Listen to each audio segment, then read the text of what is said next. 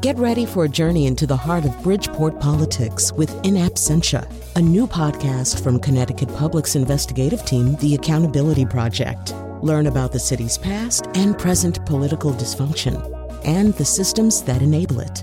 Tune in wherever you get your podcasts.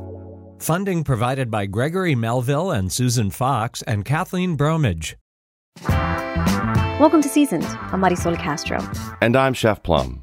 June is Pride Month, and you likely heard voices, read stories, and saw posts on social media celebrating the contributions of folks in the LGBTQ community all month long. But stories, conversations, and celebrations in and around the lesbian, gay, bisexual, transgender, and queer communities are happening all year long. Ahead on Seasoned, you'll hear from the co-founder of Dyke Beer about the importance of creating and preserving queer spaces where the community can support each other.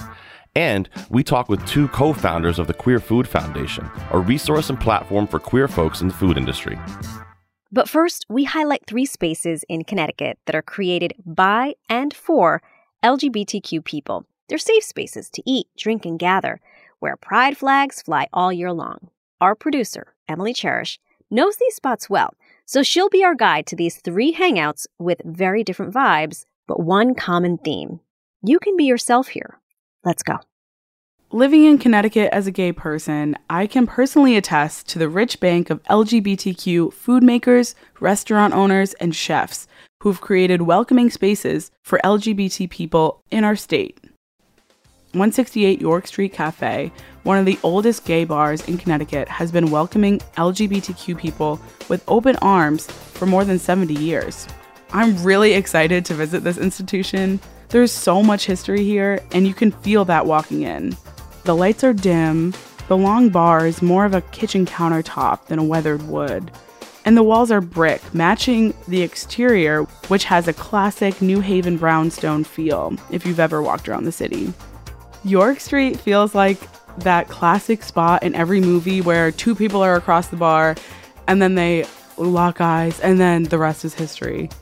Joe Goodwin, owner of York Street, invites me to join him at the bar with the regular Tuesday night crowd.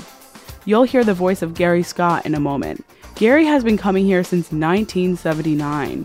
First, here's Joe talking about York Street's history. I've been here for 30 years under my ownership, and I opened this place up in 1992.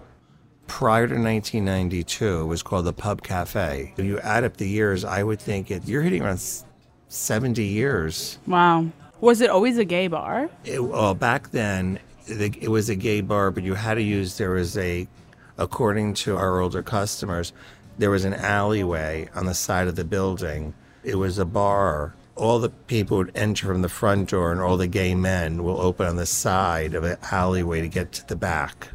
When I first came in here, the restaurant was fine dining with tablecloths, and now it's more casual pub fare, which goes with the students and everybody else. When the pub was first here, or around the corner, what you want to call it, it was gay bars were male bars. And then during the transition period, that's when things start changing. I would say it started changing in the early 90s, where now all of a sudden you weren't just called basically a men's bar. The word got out that no matter how different you are, when you come to York Street, you felt comfortable.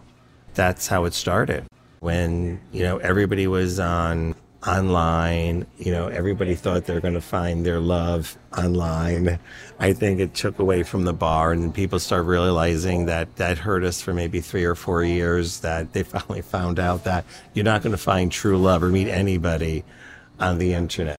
People will be online saying on every site, Grindr, Scruff, Buff, you name it, there are sites. And people actually meet here in public, and the person they're talking to, and they were being sent a picture, they look nothing like the person they were meeting here. And I think that everyone caught on to that. So I don't know, is that still, those sites still popular, Gar? I haven't had any luck. If you want to roll it up, it's technology to change the world, for the good and for the bad. I started coming here in 1979. We lost so many people with the AIDS crisis. And then to get a new generation to come in and the internet was really online dating and things. You used to have to go out on a certain night when everybody was going to be out. You know, maybe there was a drink deal, or maybe it was leather night, or chiffon night, depending on what your peccadillo is. Can you tell us about some really special times that you remember? I have many. I think the biggest one I still talk about is when we were all here. It was Monday Meatloaf, and all of a sudden we're sitting at the bar, and all of a sudden Meryl Streep walked in. Oh my God. And I'm sitting at the end bar where I'm sitting right now. I'm looking at it, so a drag queen on a Monday night, just what I need.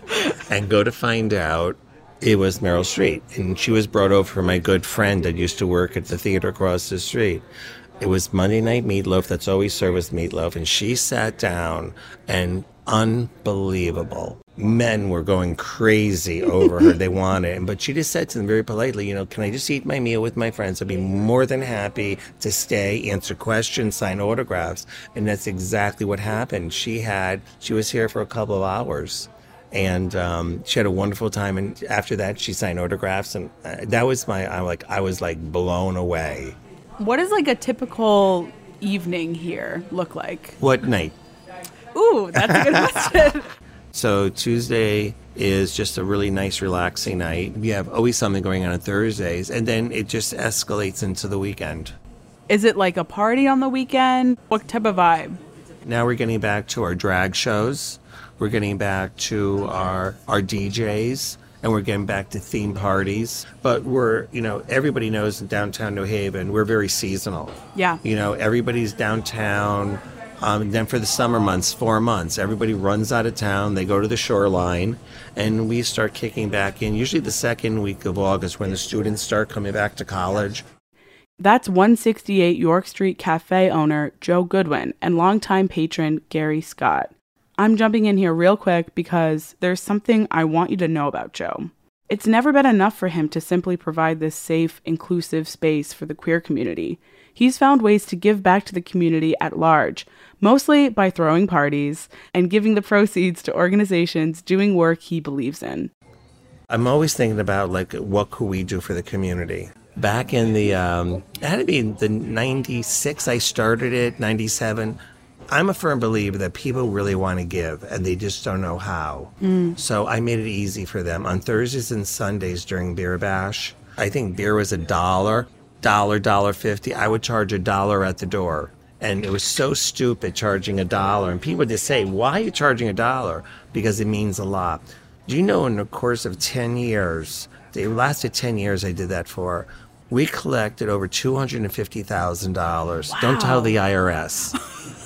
But I collected $250,000 just at dollars at the door. That's not counting. Once a year, I would do benefits for certain organizations that we raised. That was to be like $10,000 an event, just profit for those events. Why is that important to give back like that? I think it's important to give back to anything. Yeah. And what I try to do is that just because I'm a gay bar doesn't mean that I have to give every dollar to a gay community. I think that we should share wealth. But that's the whole thing, Acceptance is strange. Acceptance is meaning that you just don't stay within your community. If you want acceptance, you have to go out to your community. Next, I want to take you to a chiller spot where I love to go for a cup of coffee. Molten Java in Bethel has become the go-to coffee shop in the LGBT community and the entire town as well. This quaint, colorful cafe smells of fresh coffee, baked cookies, and cinnamon hot chocolate. Happy customers sit by the windows, playing card games, reading books, and sipping their favorite drinks. Molten Java is truly a chill vibe. Before I sat down with the owner, Wendy Cahill, I asked the barista to tell me what they're making and why Molten Java is important to them. And this one's my favorite. It's a darker roast. You can kind of see the oils with it. That's my favorite thing. What do you like about working here? If it wasn't for this place, I wouldn't have had a queer community growing up. I get to see everyone in town.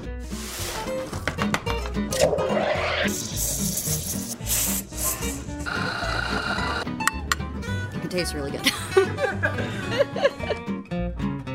Thank you so much. Welcome to Seasoned. Hi.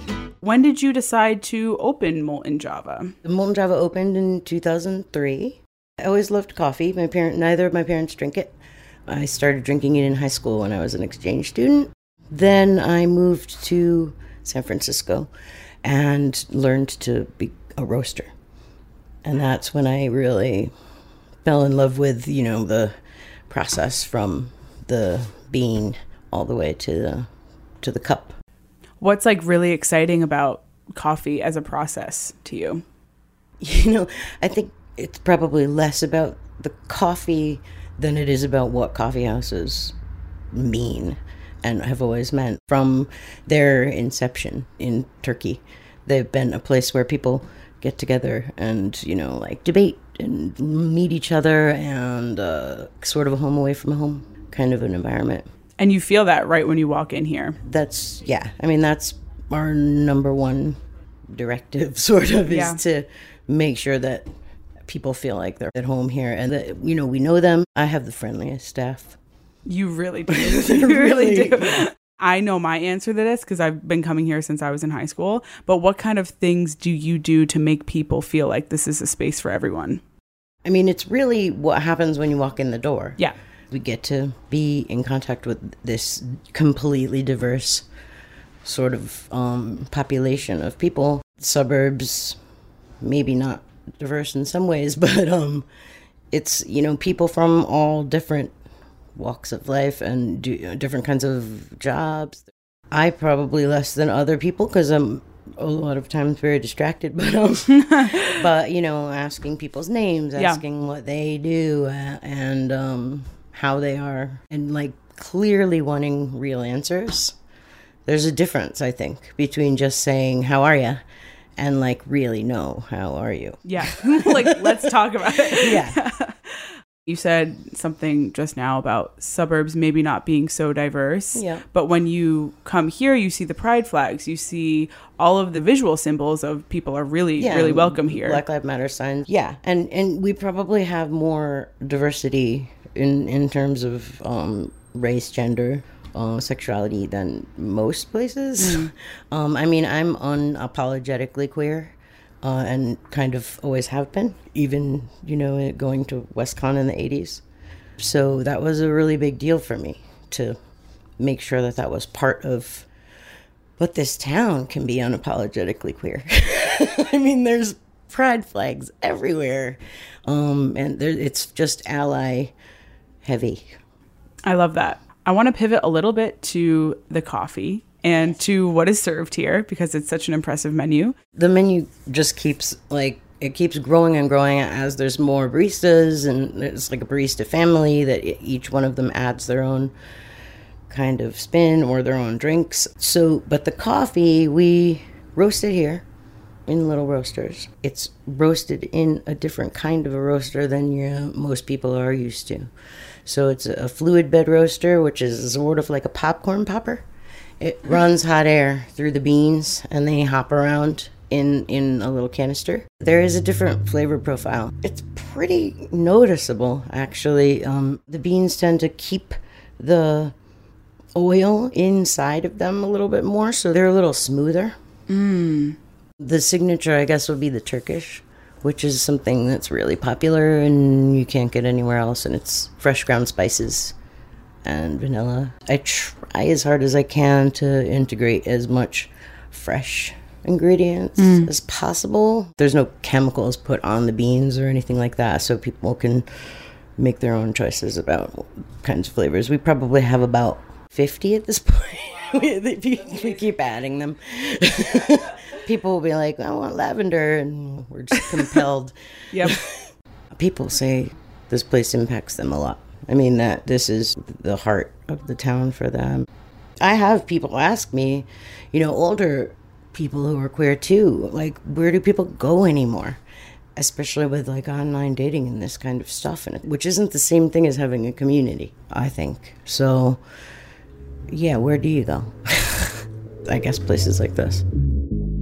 That was Wendy Cahill, owner of Molten Java in Bethel. Our final stop on this tour is a place where folks in the LGBTQ community go to let loose, have fun, and perhaps dance on a table or two. I'm at the queer bar Trevi Lounge in Fairfield. It's 9 p.m., drinks are flowing, music's playing, and people are starting to dance. I pull aside DJ Edgewood and bartender Nick Olson Navarro for a chat before the night gets too crazy. So, how long have you both been here at Trevi? Probably 5 years. Pretty much since I turned 21. You're gay, you're looking for a bar, you check it out, and this was it. So you waited until you were 21 to come here? Yeah, I did. Really? I know, I did. I'm a good boy. Do you remember those first couple times you went here when you were 21? I remember dancing on the dance floor, and it was packed, and it was liberating. That's one thing when a lot of kids, when they get to 21, and hopefully the kids coming up now, they can experience this. But you get to dance and be open, and everybody's, egging everybody on, yeah, you got this. And it was a beautiful experience. Yeah, for sure. I mean, I remember being here when we used to have karaoke in that corner, and just getting on top of the bar and taking our shirts off and just dancing shirtless while people were singing. It was fun. It's still fun. Yeah. But the thought of doing that now, I'm just I'm too tired. I know. I'm I'm not taking off my shirt. When I see the younger generation now coming in, acting a fool, quote unquote, I'm oh God, I can't believe I had the energy to do all that stuff. Right. Now I'm I want to be home in bed by 10. Yes. Now that I'm behind the bar, I kind of see what I used to see on this side of the bar, but I'm seeing it on the other side. So it's kind of a cycle repeating itself. Same silly things that I used to do and my friends used to do when we used to come here.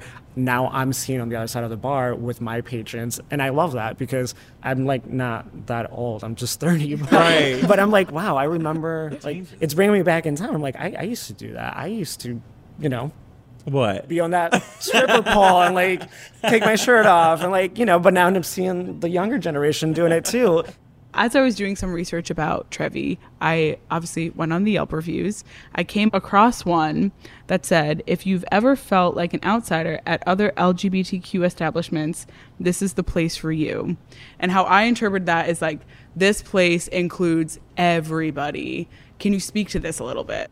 I love that because we actually do. I think we're very open to anyone in the community, and not even just our community. We're also open to our allies as well. As long as they feel safe and we feel safe and comfortable, everyone's welcome. Wednesday nights we have Wacky Wednesdays, and it's just kind of an open stage night. You can see anything from comedians to dancers to drag performers.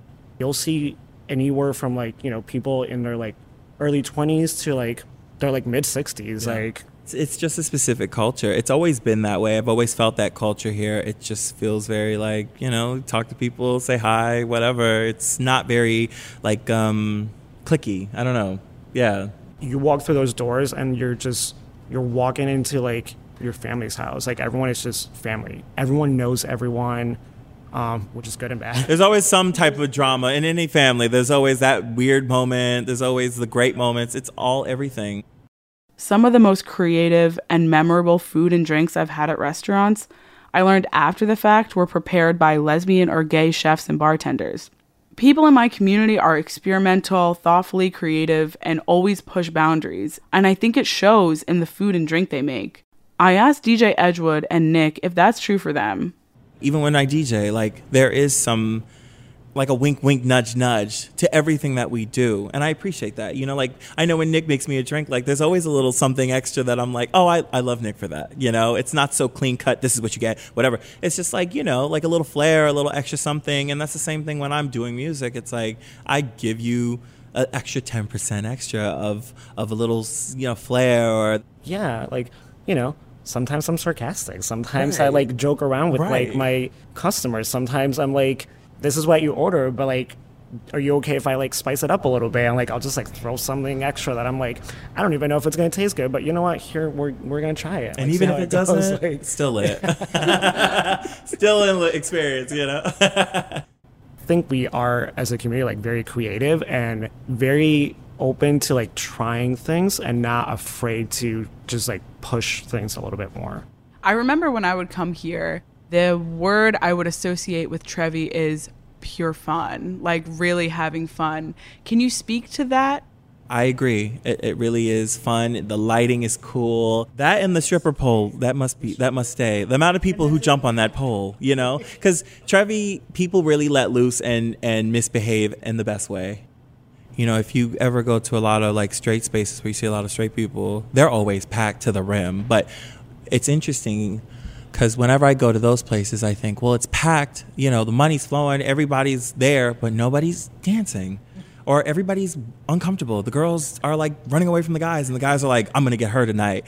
You know, and it's very toxic. You know, I think somebody stole my card one time.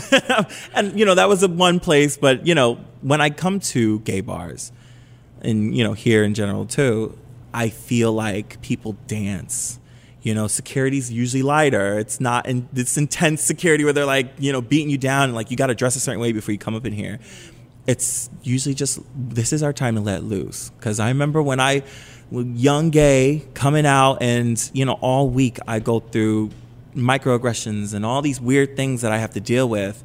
You know, and you see your friends, and some of them not even out the closet yet, and you come to the bar and you go, I'm ready. You know, I got my cute outfit on, I'm drinking, I'm feeling sassy, and they just go for it. And every now and then I'll see a group of gays spread out through the bar. They're young, they're just coming out, and they are living their best life. And I'm like, I'm doing this for you. This is why we do this, is because we remember being in their footsteps and being that kind of person. And I think that creates that energy, and all that misery that we go through and all the troubles that we hear. Here's where we are going to have fun. Going to a heterosexual establishment, I still have fun. I still feel comfortable and with my friends, but I don't feel the way that I do when I'm at a gay establishment. Yeah. Where like I feel like I can literally like just like let loose, be myself. I don't have to watch my back. I don't have to pretend to act a certain way because, oh, God forbid, there's someone here that doesn't, quote unquote, believe with my, quote unquote, lifestyle. Like, you know, I have to like act a part. I have to like blend in. Here, like no one blends in, but we're still like. We don't have that spotlight on us like, oh, wow, look at that guy over there acting like a girl or being weird or dressing weird. It's like here, it's like, I can kiki with my friends. And I don't feel like I'm getting like a spotlight on me like, wow, look at that big guy over there doing that. Like, that's weird, right? You just heard DJ Edgewood and bartender Nick Olson-Navarro from Trevi Lounge, and our producer, Emily Cherish, giving you a tour of 168 York Street Cafe in New Haven, Molten Java Coffee Shop in Bethel, and Trevi Lounge in Fairfield. We'll have links to all three on our show page at ctpublic.org/seasoned. I'm Marisol Castro. And I'm Chef Plum. Coming up after the break, we talk with a craft brewer about the inspiration behind Dyke Beer and why creating and preserving queer spaces is important. That's where you can find romance. That's where you can find queer family. That's where you can find queer friends. That's where you can just sit with the book and be your queer self. This is Seasoned. We'll be right back.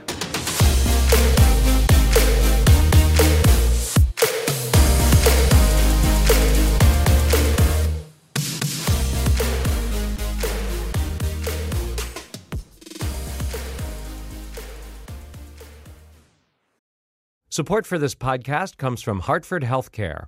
Elevating Health is funded by Hartford Healthcare. Loneliness can be a significant health risk to people of all ages. Dr. Laura Saunders, a psychologist from Hartford Healthcare's Institute of Living, talks about social isolation and why we need to connect in person. Loneliness actually is a pretty significant health risk for people that struggle with social isolation. It affects their blood pressure, it affects their immune system, it affects your willingness to get up and get out, and can cause some not just emotional issues, but health problems as well. You're not alone. Dr. Saunders explains how important it is for us to look to others and get out of our comfort zone. I like to talk about social isolation as not just that individual's problem, but it's a community problem or it's a family problem. We need to connect with others. We can take space at times as well, but we need to step out of our comfort zone and do things to connect with other people. It's life-saving. For more information, go to ctpublic.org/elevatinghealth. Welcome back to Seasoned. I'm Marisol Castro. And I'm Chef Plum. This week, we're talking about safe spaces for people in the LGBTQ community to eat, drink, and gather. And we're shining a light on drink makers in the community we want you to know about. Our next guest, Sarah Hallenquist, is an activist and the brewer behind Dyke Beer. She and her co-founder, Loretta Chung, felt that great craft beer was missing from the lesbian bar scene. and they're hoping to fund more dedicated queer spaces. So they created their own brewing company. You can find Dyke beer at bars all over New York City. Sarah Hollenquist, welcome to Seasoned. Thank you so much. I'm so glad to be here. I love beer. It's fantastic. Me too. Dyke isn't just the name of your beer. It's an identity you and your co-founder fully embrace. Can you talk to us about the importance you put on reclaiming the word and what it means to you and other queer people who identify with it? Absolutely. To start off with, a lot of straight cisgender people ask if they can even say the name of the beer. And yes, you can. You can call it Dyke beer. You can put Dyke beer on your menu. And Dyke basically is an old word that was used in the 1800s to describe particularly butch or masculine presenting women as a slur. Later, we reclaim this word, just like we reclaim the word queer now.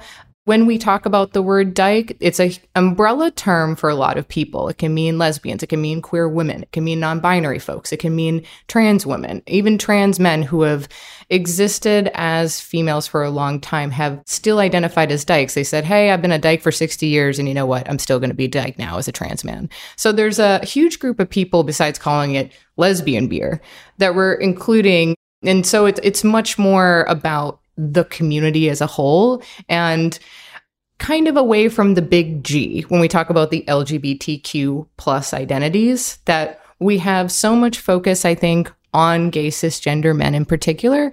There's so many gay male bars. For example, there's over 45 gay male bars in New York City, while there are only 3 for dykes or lesbians in New York City. So there's a huge difference in, space and visibility. I'm a woman, a cisgender woman. My business partner is non-binary identified. And so we're really unusual figures in the beer community. Only about 5% of women are beer owners, and 0.2% are queer in general for the craft beer U.S. community. That's interesting. I had no idea that there was such a discrepancy in the amount of bars like that. That's crazy. I had no idea. A lot of it is visibility and letting people know about the disappearing space. And sometimes when we talk about space, it can be in books, it can be in film, it can be in art and music. We don't really see a lot of people who are bisexual women, queer women, sapphic, however you identify, really taking the stage or taking up space. And so this even includes physical brick and mortar bar space that we really don't have a lot left. We're very aware of this issue that in 1980, there used to be 200 lesbian or dyke bars throughout the US. This now has changed, according to Lesbian Bar Project, to about 22 bars. We really do need another space, and we'd love to bring a dyke beer brewery to New York City one day. Wow. That's awesome to hear. As a man who likes beer and a chef who likes to drink, any brewery I'm in, let's go. This sounds fantastic. Let's talk a little bit about the early days during the pandemic. Some food people and drink people did become inspired to create products and businesses and build awareness around their causes kind of during this time. Talk about how dyke beer became a thing. It was a time in COVID where I think if you are in your apartment, you're sitting there with yourself, absolutely. You're thinking about, do I like my life? Do I like my apartment? Do I like my partner? Do I like my job? Do I like, this and that? And so I think a lot of changes happened because people were able to be really reflective. And Loretta and I both, before Dyke Beer, we really were volunteers and then activists and organizers for this queer pop-up that would happen in straight bars. And we would have all sorts of queer artists that weren't normally hired by straight bars. And so it was very volunteer run, homegrown. And we were like, well, how do we advance this project? And so Dyke Beer was kind of born from Dyke Bar Takeover, that we got more people, especially straight people who might not have thought about our rights, to actually, come to our website and kind of see all the information we were throwing out there about the lack of lesbian space or transgender rights being in jeopardy. This was really a new way of activism for us. We really love working with the queer community, and we really love having this platform and this thing of queer joy. Dyke Beer just seems to make people so happy. The label seems to make people laugh. We get so many photographs of people's tags on Instagram. We've seen Dyke Beer at weddings and engagements and in these spaces where people are thriving, which is great. It doesn't have to be this narrative all the time that being queer is so sad, being transgender, it's going to be the worst. It's no, let's take that back and let's be empowered. Let's have something that's just about joy and fun. I think, too, having the bars is so important because that's where you can find romance. That's where you can find queer family. That's where you can find queer friends. That's where you can just sit with the book and be your queer self. If you have to be a fake straight self all day for work, right, and then you can just be your true self in one space in the day. Yeah, I want to just go back to those takeovers you guys were doing, those pop-ups. Sure. One of the things I think is important to know is that you kind of welcomed everybody to that. We won't turn anybody away, but these are safe spaces. So it's only if somebody is not making the safe space. And this is an interesting conversation because sometimes we within the queer community don't make each other safe. We have misogyny. We have transphobia in our community. We have, white supremacy. We have all sorts of things. So if even within our community, you're harassing somebody or making somebody uncomfortable, you got to go. Overall, we haven't had too many problems. And I think everybody knows when you walk in a space called Dyke Bar Takeover or now a Dyke Beer Party, what that's going to be about. Well, how do you go from the Dyke Bar takeovers and the pop-ups to the beer? How does that transition between the two? I was a home brewer briefly, so the idea was we wanted to make something like a bar, an alcohol, something, and we thought beer was really a drink that was accessible also to the working class. People could buy for, $7 or $8.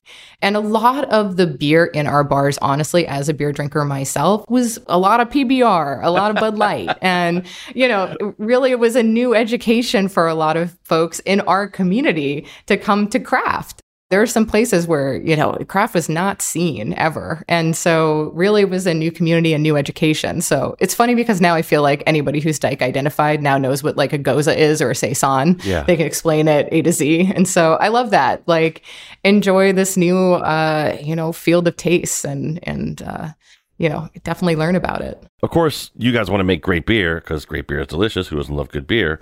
But you and your co-founder Loretta are change makers. What is your larger mission? I think our larger mission is, one, to actually create the physical brick and mortar space. I think because we do have such a lack of spaces, when we think of the enormous amount of bars, either in New York City or the country or the world in general, and just to how few there are for this particular community that we're serving and talking about, there needs to be more of that space. And then we have really started out as event planners. And so we can have queer artists, queer chefs, folks that aren't seen as much, maybe in the straight community. We can highlight them, spotlight them, and really give them a place to shine, having that physical entity. I think also after COVID, we really understood why physical space was so important. I think people really missed it after COVID and they were like, wow, my bar is going to go, I miss just seeing people. I miss just dancing to the music. It's all so important. It's like these small micro things that are so important overall to like somebody's happiness, somebody's day. Let's talk about some of the characteristics of Dyke beer. Like I saw on the website the Australian sparkling ale. And as a beer drinker, I was like, Australian sparkling ale, that's not like ringing a bell. Tell me about that. Absolutely. So I actually currently am going to Cornell University to finish up a brewing program. So very cool. Believe me, Loretta and I take the ingredients very seriously. It was funny because we did this February event with all the New York City brewers. We're finally able to be part of the guild of NYC brewers. Oh, awesome. A lot of like their clients had never seen us before. And so they see this like huge blue flag with a dog and cat playing pool and Dyke beer. And they're like, what's this? But it was funny because this was one of the first events we had with like a lot of straight cisgender men. And no kidding, about 90% of the guys who tried the beer, we had the Saison and Mars and Lager there, said, oh, I'm surprised this is good. Why? And I would say, why are you surprised this is good? One. And two, why did you come over here if you thought this was bad? And so it's this idea, I don't know, that this is just a marketing campaign, but no, I'm letting everybody here on NPR and Seasoned, everybody know that we really care about the ingredients. We really think about the beer start to finish. We only have 4 and 2 years. I mean, yeah. I am a perfectionist neat freak. Loretta tastes the beer as well. We really work on these things A to Z. So the Saison, it's our basic Belgian golden ale. It's got a really interesting yeast that goes through a cycle. So it has notes of pepper at sometimes, of bubblegum at sometimes. Like it goes through like this interesting thing every month. And so I think it's a delight just to open up like on a patio and you have like this golden ale that has a little bit more characteristics than your traditional pale ale. It's a little funkier, right? Exactly. Like the yeast is more complex. So like as a result, this yeast kind of does things in the flavor that makes it a little bit more exciting to drink. Beer, while simple to make, right? It's not hard to make. If you think about it, it's pretty basic. But the things that you use can really change those flavors. And the different types of yeast and yeast strains really make a difference in flavor tremendously, don't they? They absolutely do. And the reason why breweries, when they're sanitizing to the level of hospitals, it's because of the yeast. And so the ingredients in there, of course, 90% of beer is water. You have to make sure your water's clean. You have some sort of malt or cereal. So usually it is a barley, but it can be rice, it can be oats. You've seen these ingredients in different beers. And then especially with the gluten allergies, we're getting more away from barley. Basically, the barley acts as a food for the yeast. The yeast is the little microbial guys who actually end up creating the alcohol. So they feed off the yeast and then the alcohol is reproduced. But yeast, when you talk to some brewers, especially ones who really like Belgian beer, that's what you're actually tasting in the nuances. And so when these beers are sometimes described as like citrusy or lemony, but there's no lemon addition. There's none of this. It's usually the yeast characteristics, especially in these very innocuous looking, simply made beers. When you see that people really love, these sort of like Belgian Goldens, these sort of Trappist ales, they're usually really liking the taste of the yeast inside them. And I know yeast sounds like a weird word to use or like it's dirty or strange, but in beer, it's really like the magical part of beer for us. All of those things make a difference in flavor, whether the temperature, the yeast, the barleys, all those things can make a difference. Hey, before we go, we got to talk a little bit about your can art. Okay. It features these cute kind of cartoony dogs and cats playing pool and hanging out. Is there a fun background story behind that you can tell us? Oh, we love our designer, Olive Primo. We go really back and forth with the designs. These are hand painted. We think about every single color nuance. We've had different animals for every single can and different ideas for every single one. That's great. A lot of our customers, they really feel like they're either the dog or the cat, which is funny, or like they really identify with the animals on the can. We kind of wanted these representations of the queer community without being human. So the animals kind of worked out for us. And most dykes either like cats or dogs. So, and they're playing pool because a lot of our bars traditionally do have pool tables. So that's why we chose that as an activity. I love it. I think it's fantastic. Our traditional saison can, it actually has a transgender colors on it. So it's this hot blue and then this kind of pink on the bottom. The label art we have is actually from the old zines. It was cut out from one of these label makers. So, that's a tradition in the 90s. We really had zines that we made up and then we would share amongst the queer community because there wasn't enough articles on us or health or different, topics related to queers. So that was a homage to that time. You got to see these cans. They're absolutely adorable. I can't wait to see all of them and how many different ones come out. Sarah Hollenquist, we appreciate you taking some time and hanging out with us here on Seasoned. Thank you, Chef. I appreciate being here. That was Sarah Hollenquist. She's an activist and the co-founder of Dyke Beer in New York City. If you want to see some of that fun can art Sarah just described, you'll find it on our show page. We'll also have a link to Dyke Beer's website so you can learn more about their beer, their mission, and the pop-up events they host. Go to ctpublic.org/seasoned. I'm Marisol Castro. And I'm Chef Plum. We're going to take a short break. When we come back, you'll learn about the work the Queer Food Foundation is doing to support their community. So we're trying to bridge gaps in multiple spaces that involve our community members on all aspects of food. You're listening to Seasoned on Connecticut Public Radio. We'll be right back.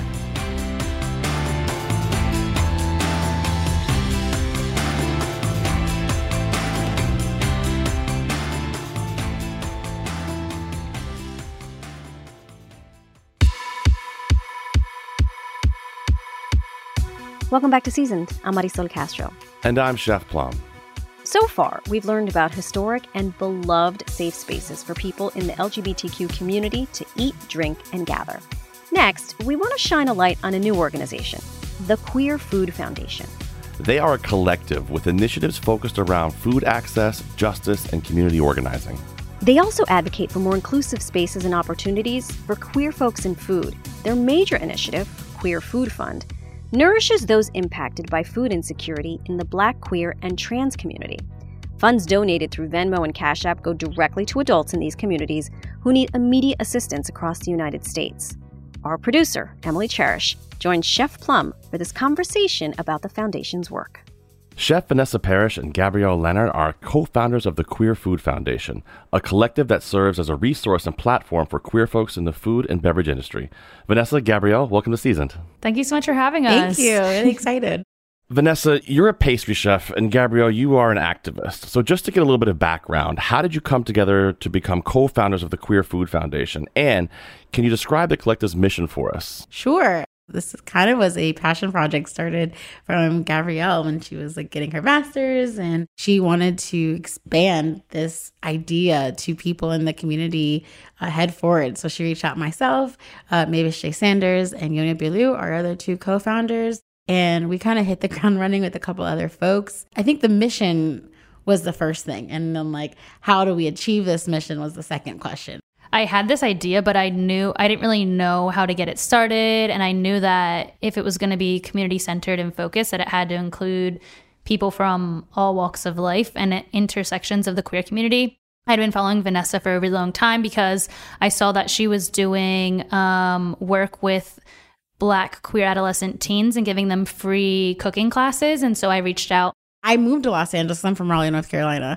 I moved to Los Angeles because I had many executive chefs say, I don't hire Black women. I don't hire women. I don't hire gays. To my face, not hiring you. Or as soon as they find out that I was queer, chivalry of just camaraderie would go out the door. And so for me, I was like, I need to be in a workspace where this stuff doesn't matter and I can just freaking cook. I can just have a good culture and we can just love food together.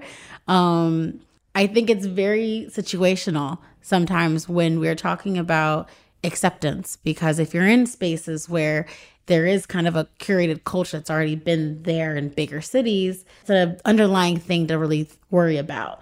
Whereas places in smaller, well, in my case, more conservative spaces, that is something that is always your thought process. I didn't even out myself until I probably had been there 6 months, just to make sure I was comfortable enough to even say something. I'd love to talk more about that mission piece, because we saw on your website the Queer Food Foundation provides an intersectional, equitable food system where queer folks are represented and thriving. Can we talk about that thriving piece a bit more? Like, what really does that mean? Yeah, I think thriving is the best word that you pointed out, because it's one thing for it to work. It's another thing for it to flourish, right? And so that's where that thriving comes in. We're not just another organization that's just doing stuff just to say, oh, we're supporting. We wanted to elevate people in that process.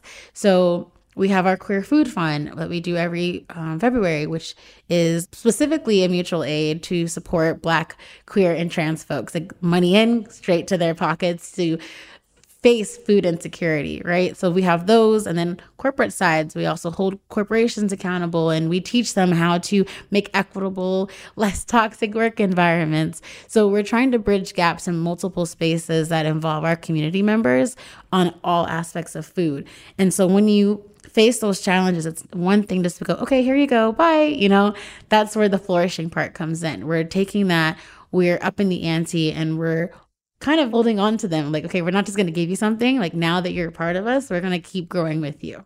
So, Gabrielle, let's talk a little bit about the current state of food insecurity within the queer community.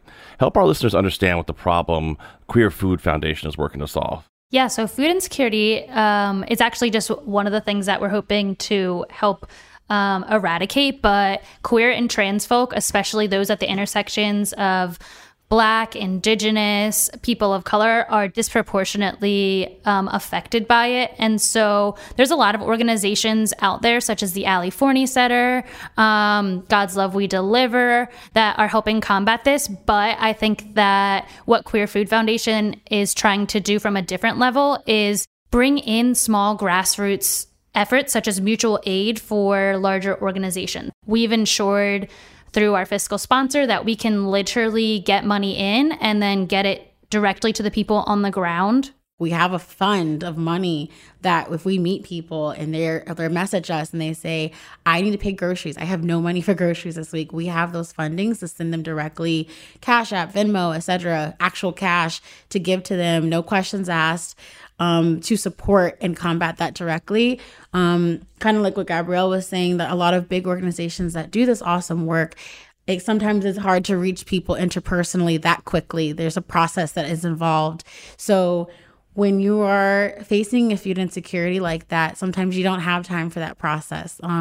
If you have groceries, you have children to feed, families to support, it's kind of an immediate type of need. And so we want to be able to support that. That's so fantastic because you think about it, there's always organizations and places that you could go and get government money and all these things, but it takes weeks and time, and that's not helping right now. I love that you just Venmo, here you go, here's some money, boom, done. And I want to say, we're both not food insecurity experts, but I think that we listen to our community and we try and do what we think is best. It's nice to have a choice, right? If you Venmo them $100 for groceries, they can go out and buy their groceries rather than going to a food pantry and picking up bread, canned food, whatever they have. Totally. These people are people and they deserve to have a choice as well. I know in the gay community, in the queer community, gay, queer, all these different identities mean different things to different people. So what does that term mean? I think honestly queer, because exactly like you said, it means so many things. It is an umbrella term because under the queer umbrella, there can be lesbian, there can be bi, there can be gay, there can be trans, there can be asexual, there can be intersex. There's so much that embodies queer. I think queer is more of a fluidity, right? You can be this and that, or you can be this and not that. And I think really when we're saying Queer Food Foundation, we want to be encompassing of all different types of gender and sexual identities and people who have been historically excluded. One of the foundation's mantras is queer all year. How does the foundation keep the focus on queer issues and stories and celebrate queerness all year long? This is kind of my little baby in our organization. We saw an influx of support following the George Floyd, just everything happening that summer. And months later, it was gone. And it was a big eye opener for, I think, everyone to recognize that these operations, our support, our community, the type of awareness that we're trying to raise is not seasonal. It's not temporary. These are the same people that face same issues literally every single day. So for us, we really wanted to have Queer All Year to let people know that we don't just exist in June. We started the Queer All Year program because we wanted to make sure that if we worked with businesses and corporations that wanted to highlight us, especially in June, that we made it very well aware that we need you to help us and work with us some other time in the year. It doesn't have to be all 11 months, but it should be in your radar that don't just call us because of a performative type of, rainbow politics type of thing. There are people right now listening thinking, I want to help. So what can people do to support the queer community busting their butts right now in food and beverage? I would say start local, right? Because you don't know who is right next door that needs your help. So even if you see, which I know a lot of businesses now, they'll post we're queer owned or operated or pride flags, ask them can we buy gift cards? Especially right now, buying gift cards and giving them out to friends and things like that gives them money right immediately in their pockets, to support and keep that business open. Keep the conversation going. Engagement, especially in social media, is very important. So just getting the word out is even just the smallest thing is so impactful. And then also reach out to us. We do a lot of things and we're trying to go further than just, the bigger cities and the coast. We're trying to get down to the Midwest. We're trying to get to the South. So any ways that people want to reach out to us and say hey, I know an organization that's in my city that's looking for more outreach, let's partner up, Right. It doesn't take a lot to show your support. Like us on Instagram, follow us, check out our website. We have a donate button across all of our platforms, and your money will be going towards the different programming, such as the Queer Food Fund. We're working on a queer food database and helping people on the ground. If you are in our area, New York City, Los Angeles, just reach out to us. We'll hop on a Zoom with you. We'll meet you for a coffee. We want to hear what you're doing. Well, I just followed you on Instagram. Yay. Thanks so much. Vanessa, Gabrielle, thank you so much, and we hope to see you soon. Thank you. I really appreciate it. That was Chef Vanessa Parrish and Gabrielle Leonard, two of the co-founders of Queer Food Foundation. You can find out more about the Queer Food Fund and other ongoing projects at their website, queerfoodfoundation.org. You can also find them on Instagram, @Queer Food Foundation. I'm Marisol Castro. And I'm Chef Plum. Season is produced by Robin Doyen-Aiken, Katie Tolarski, Emily Cherish, and Catrice Claudio. Emily Cherish did all the heavy lifting on this episode. Our summer interns are Anyan Grodowski and Mira Raju. To keep up with the latest on Seasoned, follow at CT Public on Facebook, Instagram, and TikTok.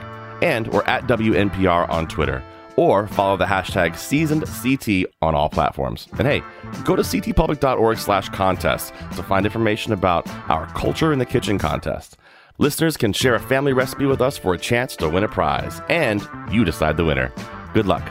Thanks for listening, everybody. You can catch past episodes of Seasoned on Apple Podcasts, Google Podcasts, Spotify, Stitcher, or wherever you get your podcasts. Subscribe and never miss our conversations with people making great food and drink in our state and beyond. See you next week.